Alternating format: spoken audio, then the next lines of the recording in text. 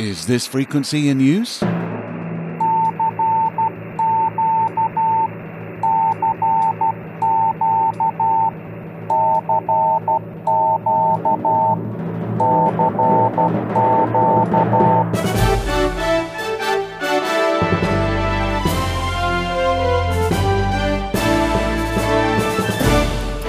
Welcome to Southgate Vibes, a selection of the latest stories direct from Southgate Amateur Radio News.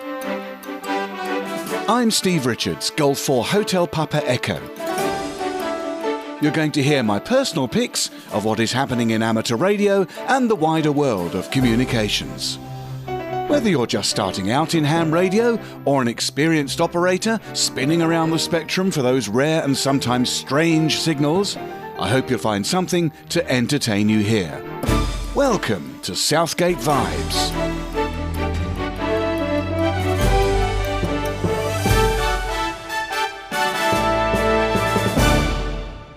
Okay, here we go again with what's new in the world of communications. But I know that you're hanging on your seat, as it were, to hear about my experimentations with remote flushing of toilets using an HF radio transmitter. Ladies, if you are discommoded, please leave the room now. You may recall from last episode that having just had a new bathroom installation with a toilet that uses a non-touch flushing facility, every time I transmitted on shortwave, the toilet was flushing all by itself.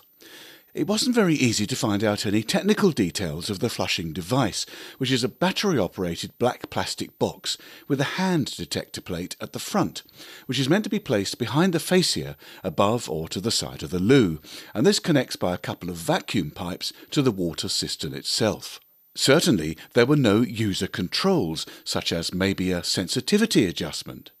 The basic operation, as I understand it, is that when you wave your hand near the detector plate, which is effectively one plate of a capacitor with a bias voltage permanently on it, you alter the capacitance, which alters the voltage and thus tells the device to trigger a flush. Well, firstly, I thought about providing some earthing around the device, a sort of Faraday cage, so I wrapped it in heavy kitchen foil. This made a little bit of difference, but unfortunately there was nothing metal nearby to earth the foil shield to. So I then thought about reducing the sensitivity of the device by damping the capacitive front plate. I pinged off the plastic cover and inserted a sort of lozenge of foil tightly wrapped around a former. Well, that seemed to do the trick. Although you now have to almost touch the fascia to flush the loo, it still works as you would expect, and now it doesn't seem to react to my transmissions even at 100 watts. So for now, I have spared my flushes and placated the station manager. But it does bring into question the unfortunate purchaser of this device if, for example, they lived next door to where a transmitter was in constant use, for example, a taxi dispatch operation. What recourse would that person have? The answer, I'm afraid, is probably none. Once again, I have to question why these substandard items are being allowed into the UK in the first place, and how it seems just about impossible to enthuse the regulator about the ever-increasing list of devices that either unnecessarily generate radio frequency signals or are highly susceptible to them. Anyway, now that I can read the amateur radio magazines without a wet undercarriage, let's proceed to today's items. Sad and worrying news has come in from a small country that borders onto the southwestern flank of Ukraine. Persons unknown recently caused significant damage to a broadcasting station in Transnistria, a semi-autonomous region of Moldova, and with little information as to the people behind it and their motive, one can only speculate as to why this was carried out. In the early morning of April the 26th, 2 explosions occurred near a small village in the Grigoriopol district of the country of Moldova, close to the border with Ukraine. This is the location of a very large shortwave and medium-wave broadcast station. The Grigoriopol site consists of 950 hectares and has 20 high-power transmitters. The first blast took place at 0640 and the second at 0705, and masts appear to have fallen to the ground. Now, the two most powerful transmitters are out of service, one at 1000 kilowatts and the other at 500 kilowatts. Both were transmitting Russian state-owned radio Vesti FM. The station was built in the late 1960s but expanded in the 1990s. In 1997, several antennas were destroyed or damaged by excessive icing. This resulted in the loss of a 350-metre tall guide mast and a 250-metre tall mast used for medium-wave broadcasting. The arrays include a steerable shortwave radio antenna and several 160-metre tall medium-wave towers.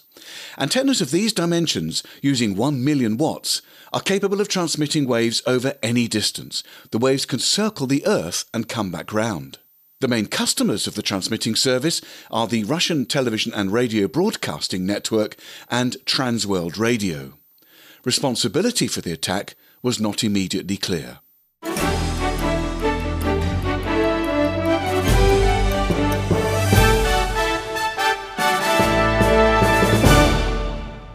Now, if you are into a wide range of electronics, including amateur radio, there may be just the role for you. The Radio Society of Great Britain is currently advertising for a key salaried job which has a wide brief. The Radio Society of Great Britain is recruiting a Radcom technical editor.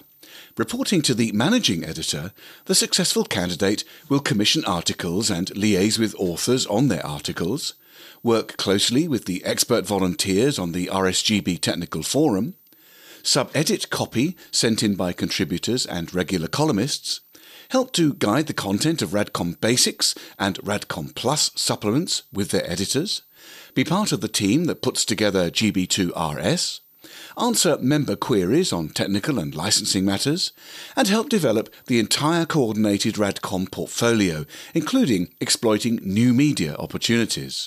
Candidates must be positive, enthusiastic about technology, and have an excellent command of English, a good eye for detail, and be able to work to exacting standards often under pressure. A wide range of radio and electronics knowledge is required, including amateur radio. This staff position is based at RSGB headquarters near Bedford, although an element of working from home could be discussed. The salary is negotiable, depending upon relevant qualifications and experience. For more detailed information about the role and how to apply, see the Careers page on the RSGB website, www.rsgb.org/careers. If you like the idea of camping at a large festival, which has a very strong radio and electronics aspect, then the weekend of the 2nd to the 5th of June may be just for you. While you fuel your body with limitless food and drink opportunities, you can also fuel your mind with a tremendous range of shiny foil attractions, which cover every imaginable aspect of radio and technology. And you know it's going to be sunny the whole time. The popular electromagnetic field event will take place over June the 2nd to the 5th at the Eastnor Castle Deer Park, Herefordshire in the UK. Imagine a camping festival with a power grid and high-speed internet access, a temporary village of geeks, crafters and technology enthusiasts that's lit up by night and buzzing with activity during the day. Thousands of curious people will descend on the friendly open space to learn, share and talk about what they love. EMF Camp will feature a full programme of talks and workshops, and there will be both an amateur radio village with callsign Golf X-Ray 1 Echo Mike Foxtrot and an AMSAT UK village. On their website, the organisers say that over the long weekend you can expect to see a huge variety of talks across 3 stages, a slew of workshops, as well as music, games and installations dotted around the site. At previous events, attendees have heard talks about everything from genetic modification to electronics, blacksmithing to high-energy physics, reverse engineering to lock-picking, computer security to crocheting, and quadcopters to brewing. Talks and workshops start at midday on Tuesday the 2nd of June and last until the Sunday evening. Gates open at midday on Thursday, giving you plenty of time to get onto the site and set up your camp. You can stay until midday on Monday so you can enjoy the festivities on Sunday night. There's a lot more information about the EMF Camp at www.emfcamp.org, and you can also follow them on Twitter at EMF Camp. Well, that's it for this time. You've been listening to Southgate Vibes, stories about amateur radio and the world of communications from Southgate Amateur Radio News. You can find these stories and many more daily reports at our website, southgatearc.org.